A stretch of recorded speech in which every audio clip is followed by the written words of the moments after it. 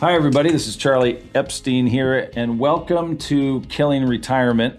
This is the show, the podcast that really is focused at breaking down this old paradigm, this ancient notion that we have, at least here in this country, that you work your whole life and then one day, someday you retire to this other life and hopefully everything turns out.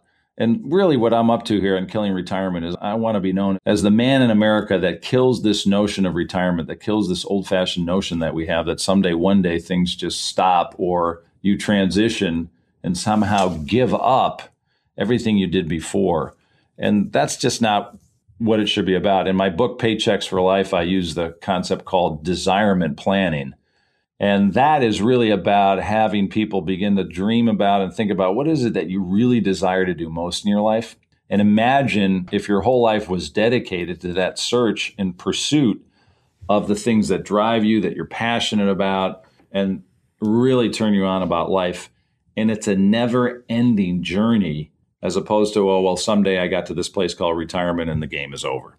So we're really opening you up to our world and your world of new ideas, new ways of viewing life, living in this expanding world that we are really faced with, and the fact that we're all living longer and healthier lives, and really about supporting you being at your best. And, you know, part of living your best life is also about having balance. It's about having focus in your work life and your relationships.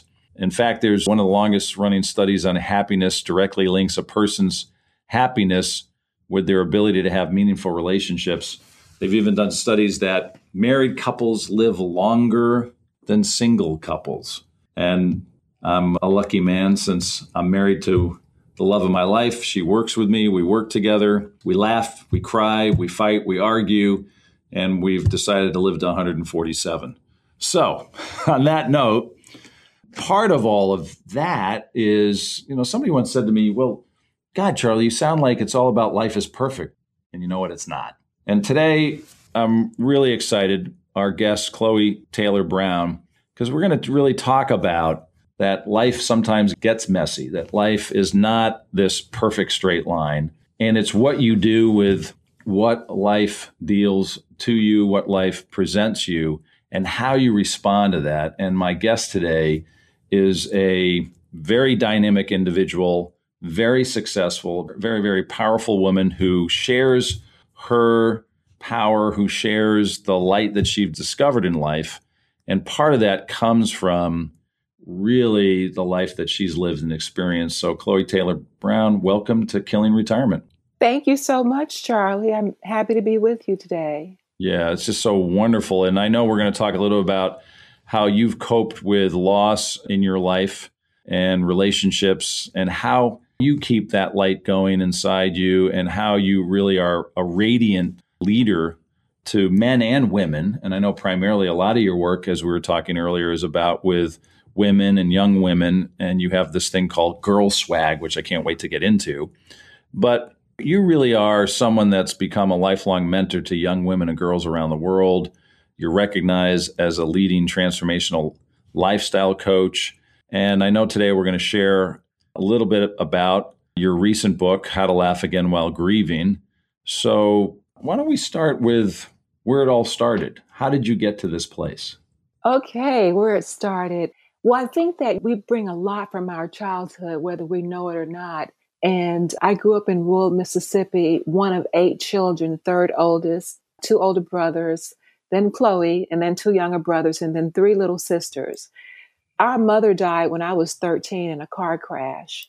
And that was very tragic, of course. And it seemed to even be more tragic that the day that my mom died, we all went to my grandmother's house. And then my father didn't come back because I found out later he cried to me and told me that he just didn't think he could do it.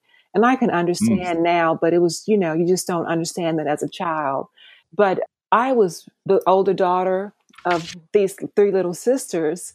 And even though I was only 13 with my grandmother and all these kids, I just felt I had to do something to get my little sisters to be happy, Charlie. And so I think that's where that started, with me wanting to be an example for girls, even though I was a girl.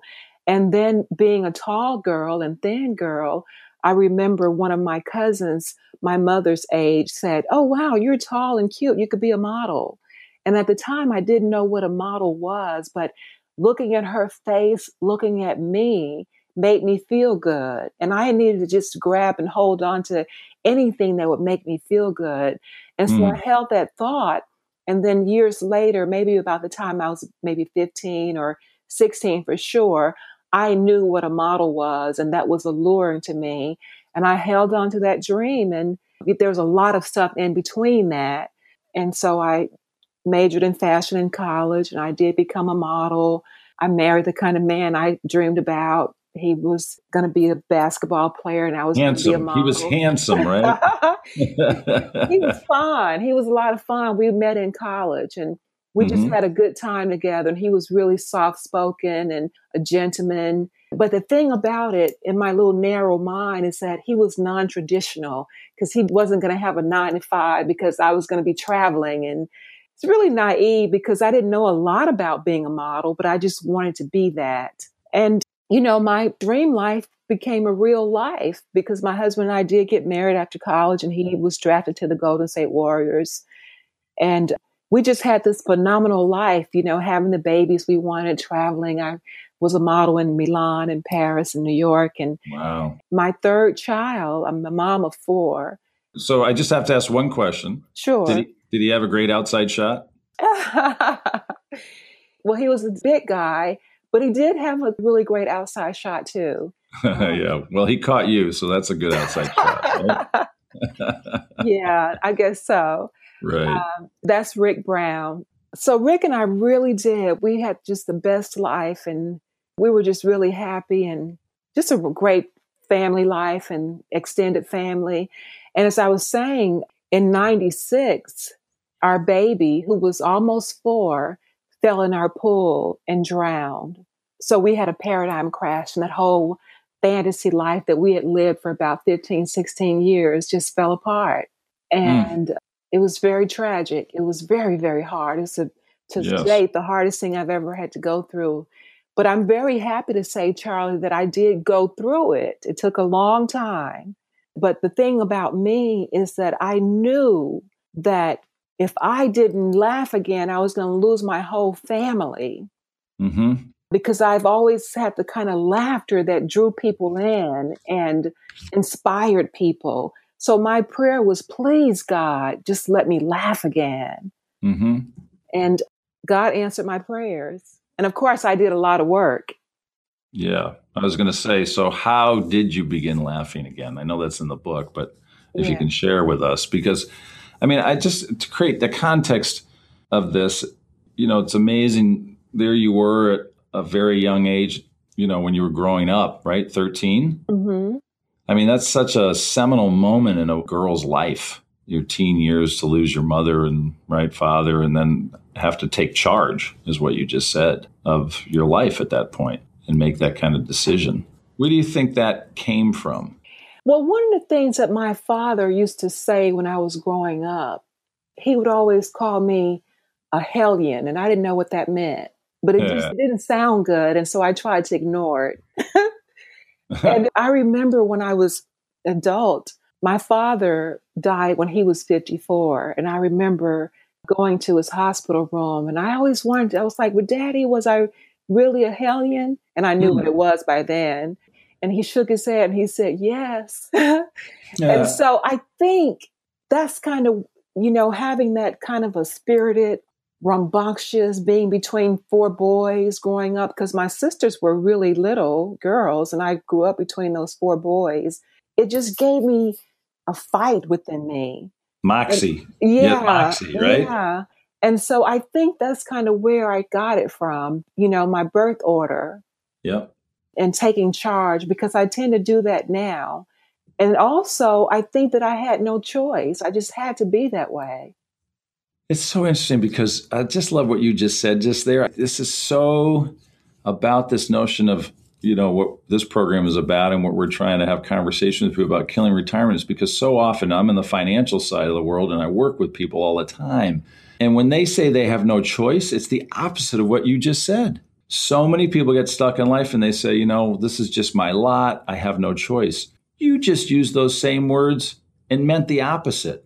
That is such an amazing distinction that I just want to make sure our listeners hear, because I really want to get at the, language I know, is so powerful because you're a coach, Right. and people, they're not as specific with their language as they should be. And then when they are, it's so powerful, right? When you set a goal and you're specific. I remember my first wife, we were going to California, and she said, I want to be on The Price is Right, the TV show The Price is Right. And so her big thing was she wanted to be on The Price is Right. And long story short, she was the last contestant called up. And she got up there, and when she had to bid on the items, she was $5 under the right price. And some woman who was like thousands of dollars over ended up winning the car. And my point to the story, Chloé, was after the show, I went up to her and I said, if you had said I wanted to win on The Price is Right, you would have won the car. But all you said was you wanted to be on The Price is Right. Get the distinction? Yes. So back to what you said, which is I had no choice. And yet you made choices, right? You made choices. So can you talk a little bit more about that? What was that like? And I know you had to do it again. I don't know, but I can only empathize that when you lost your child, you had to make a choice. Because a lot of people don't recover from that. Right. Well, I guess having that fight in me, I remember, that hellion. I remember when I was about 14, I told my grandmother what I wanted to be when I grew up. I told her that I wanted to be a model. And she was the sweetest woman. Oh my gosh, she was so sweet, very angelic. And I said, Grandmommy, I want to be a model.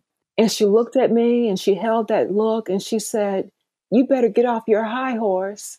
And I thought, in my mind, I looked back at her. Of course, I didn't say anything, but I thought, wow, Grandmommy just doesn't know. And I had no clue how I was going to do it. But I realized I couldn't tell everybody what I really wanted because it was too big for them. It was too big for the small thinking people in Mississippi that I was growing up around. But it wasn't too big for my mother's cousin, who was my grandmother's niece, to tell me that I could be that. And so I started to realize that I had to share certain things with certain type of thinking people. And when I was 16, my Aunt Anita and my Uncle Arvern saw that I needed something more. And I had started to get into trouble, not real trouble because, it was not that much real trouble at the time you could get into in rural Mississippi. But they noticed that I needed something more and they came to get me. And at that point, they provided the opportunities for me that you only dream about. And they started to tell me who I could be and not who I couldn't be. And I could be anything I ever chose to be is what my aunt would tell me. And it was just a beautiful family with my two first cousins, a girl and a boy around my age. And I just had an immediate family and the neighbors they were into me.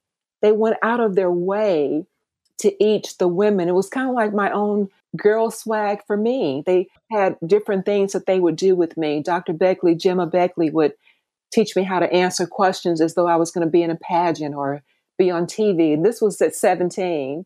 I remember Mrs. Radcliffe would show me how to do my hair. And then there was Moise, the fun one, who was really the more intellectual one, even though there was Dr. Gemma Beckley, who's brilliant in her own right. But Moise was so fun and we'd all laugh together. So they embraced me and they assured me that I could be and do anything that I wanted to do. And so that set me up for where I am now. And I was just about 17 and 18, just about to go off to college. So you've really discovered at an early age the power of mentorship, support, of surrounding yourself with, like-minded people, but your mind was becoming like those, right? Absolutely. And I remember when I came into business right out of college, I had a mentor and he gave me a challenge for what I had to do my first year in business. And I spent the first 7-8 months telling everybody he was crazy and there's no way I could produce that kind of result and do that much business.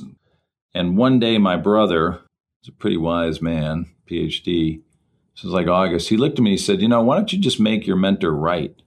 I looked at him, I said, what? He said, well, you have a choice in life. You can either make people that believe in you wrong or you can just make them right. what does it cost you to make them right? And I thought about that the whole night. And the first thing in the morning, I walked into my mentor's office and I said, the man's name was Hillard. I said, Hillard, I'm going to make you look so good by the end of the year that you won't even know what happened. And he just looked up and smiled at me, and I walked out, and then I ran to the bathroom and threw up because I was like, how am I going to make that happen? But I did. I achieved the goal he set for me, which was an impossible goal my first year in business. And I stopped complaining about it and focused on the how, right? So I love how you were able to surround yourself at such a young age. So initially now I was placed in that situation because my aunt and uncle made a conscious decision to come get me and provide that platform for me. However, when I went off to college and beyond, I was putting myself in those situations based on how I was thinking.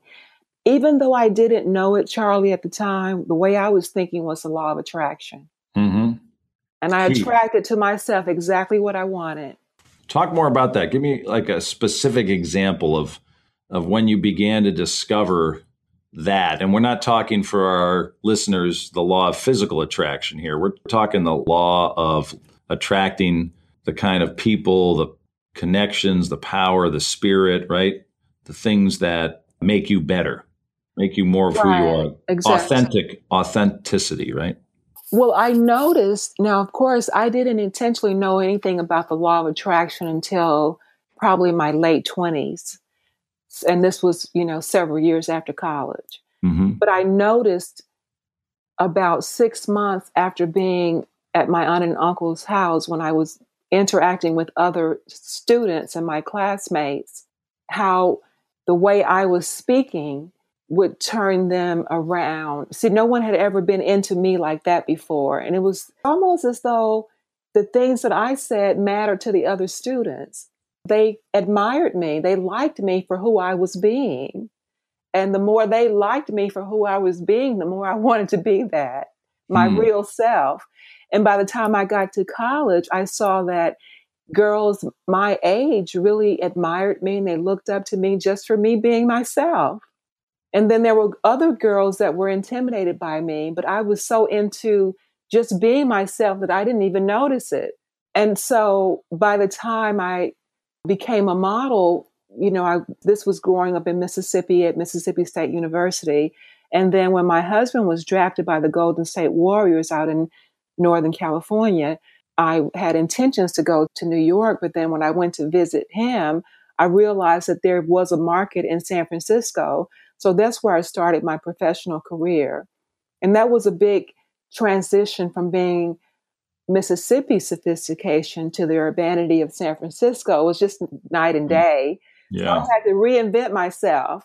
Mm-hmm. And so that's when I actively started to figure this whole thing out, that I needed something more. And I gravitated to a book, The Magic of Thinking Big. And that was really the first book that they didn't talk about the law of attraction. But when I look back on it, it was all about the way you think, and you got to think big. And so I needed to think big if I was going to transition from Mississippi to San Francisco. And that was the really beginning of it. Wow. So let's jump ahead to this unfortunate stage in your life. You're on this trajectory, you and your husband, he's playing professional basketball, you've got your career, you're raising your kids, and then your world comes crashing down around you. How did you learn to laugh again while grieving?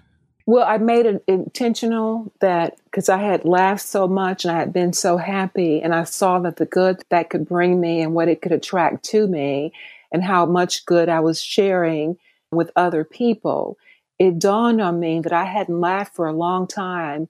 And then when I did, I was out at a restaurant with my family, some sisters and girl cousins and some of my best girlfriends. They really want me to get out.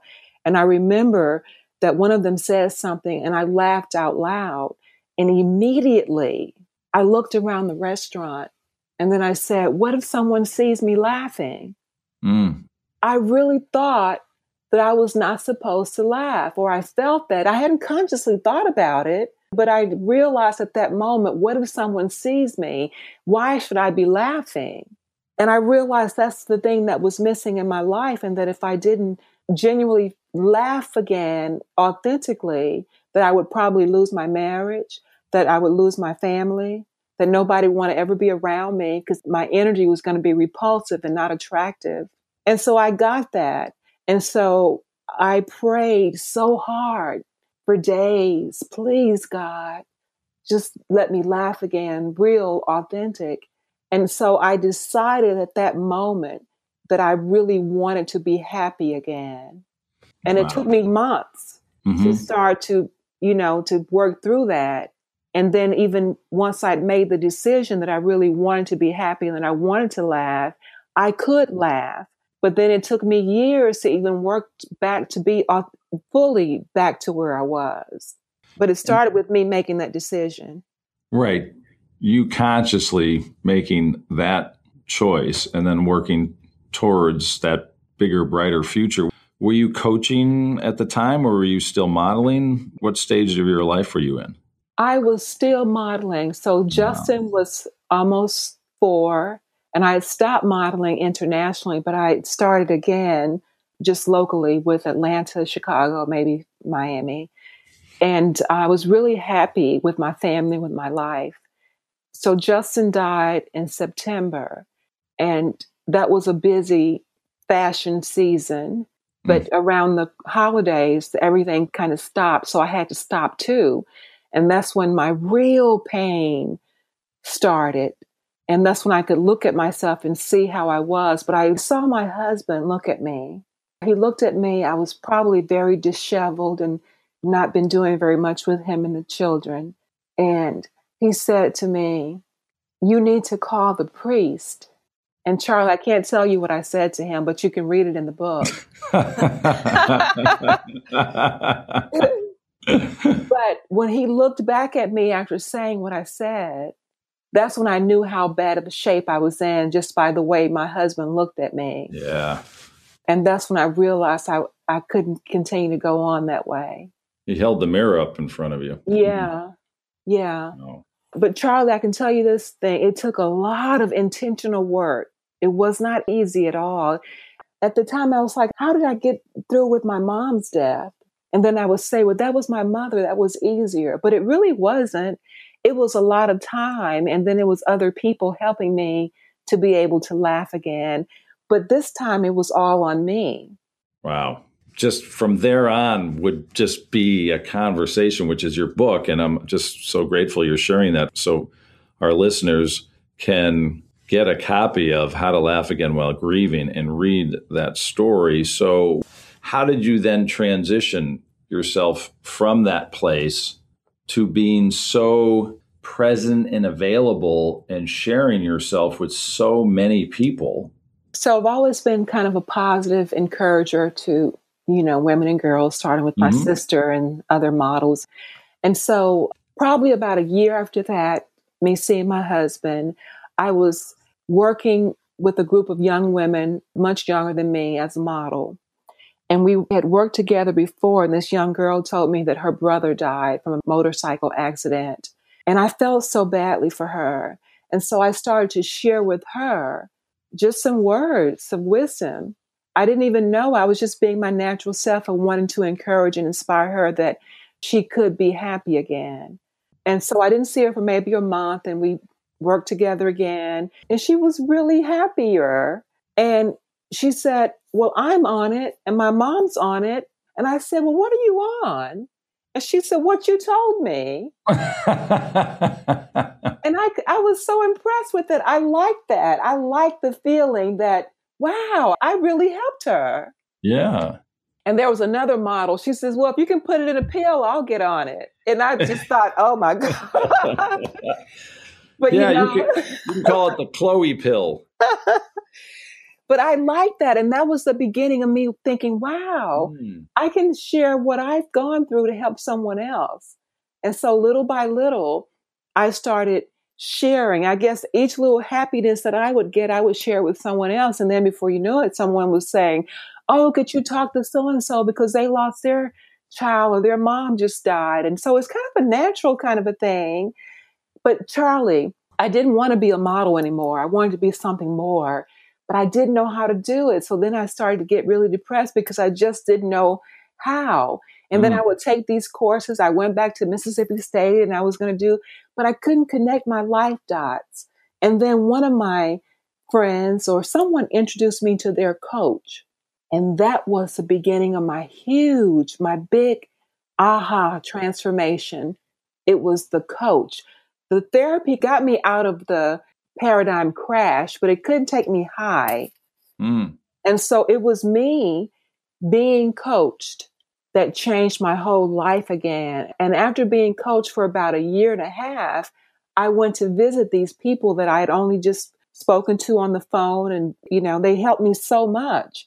And when I went to visit to take a course, they encouraged me to be a coach. And they said, you know the least of all these people that we've been training all these years, but you seem to do so much with it. And I didn't want to be a coach. I was doing my own coaching and inspiring, and I was doing the mentoring because I'd always been a mentor. But they trained me of how to package, not their type of coaching, but how to put together all of the things that I loved and package it up and make it work. And that's kind of how it happened. I mean, it's right back to where you were a young girl, but now you're taking all this stories, your power, your commitment, your focus, your passion, your courage, and really your wisdom, and making that the gift to people. Yes. Right? Yeah. And you see, when you say wisdom, I think of there's the intellect, and I use that. But then there is that wisdom that comes from a deeper place, that comes from being present and being connected to your higher self and a higher power. And so I've been able to wrap all of that around my authentic Chloe-ness to make it work. And I'm not bragging, but the results that my people get in corporate America, it blows their mind because first of all, they don't look at me as a type of corporate coach. Right. They when I walk in, they think, oh, here comes a model, which I used to be really insulted by. Yeah, but you know who you are. So that gets me, and I want our listeners to know about this. You created something you call the Personal Excellence Profile. Yes.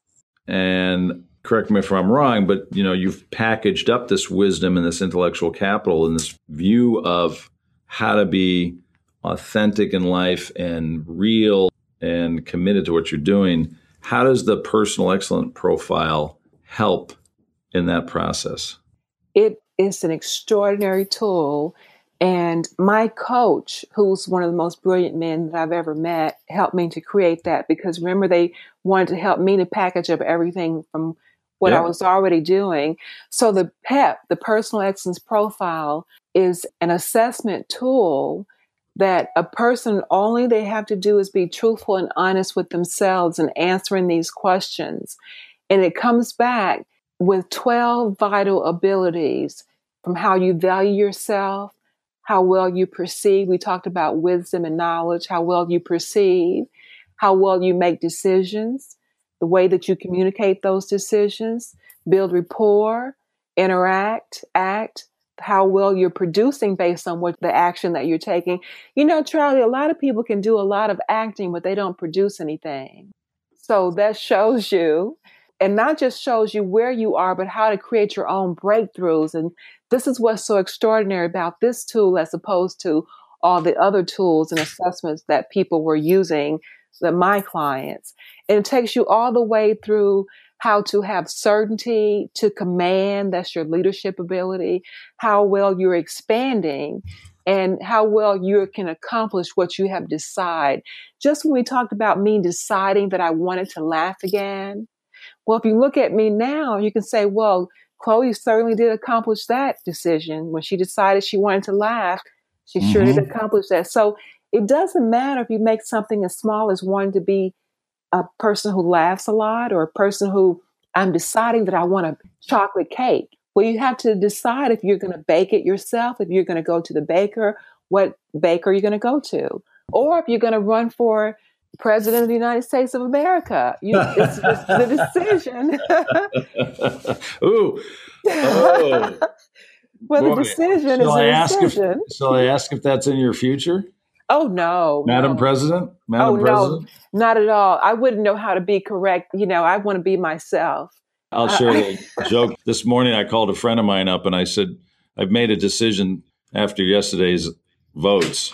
I've decided I'm going to run. And I have the bumper sticker. Are you ready, Chloe? Tell me. My bumper sticker says, 2 Jews, 1 election. Oi, who knew? Sanders versus Epstein. That's fun. So is that on your bumper sticker? I just made the bumper sticker up today. But that's my karmic comedian in me. I did stand up in New York City for a while. So how do our listeners get attracted to you and take this personal excellence profile and discover you, your book, your work, and work with you? You can go to ChloéTaylorBrown.com for the personal excellence profile assessment, and take that assessment. It explains it to you, what it is, what you'll get back. And then you just answer questions. They're so easy. They're very thought-provoking, but they're easy questions. The first one's, do you have big goals and dreams? Yes, sometimes, or no. You just answer it for the way that you answer. It's not about how you want to be or how you used to be, but it's about how you are right now. And then you can also go to that same website, ChloéTaylorBrown.com, and contact me by sending me an email through that if you want to know more about anything. And all of my books are on Amazon.com, or you can go to BarnesandNoble.com. And my last book, my 4th book, is I Can Laugh Again, From the Valley of Grief to a Glimpse of Heaven. And it's everywhere books are sold. So I just really appreciate your taking time out from the gift that you are to the world and the people that you work with. And it's clear to me that whoever you touch and embrace, you just have such a lasting impact because of where you've walked from and where you're walking to, and just how sincere and authentic you are about your work. I just really, really appreciate it. And I'm so grateful for you joining me here today and having this amazing conversation. I'm just going to ask you one last question, because I've invited you on here to just talk about this notion of killing retirement. And how did that register for you? Did you have a thought about that you want to leave us with? Well, I was thinking about that in the intro. I've never, ever thought of myself as retiring from anything. I love what I do, and I have created the work that I do from who I'm being. And I think that if people could look at themselves and be present and be truthful with themselves, who am I? Who can I become from who I am and what I love? And how can I package that up so that I can share more of myself or create more of what I want to create? And then that way you just continue to live and share and be yourself, and you don't have to think about retirement.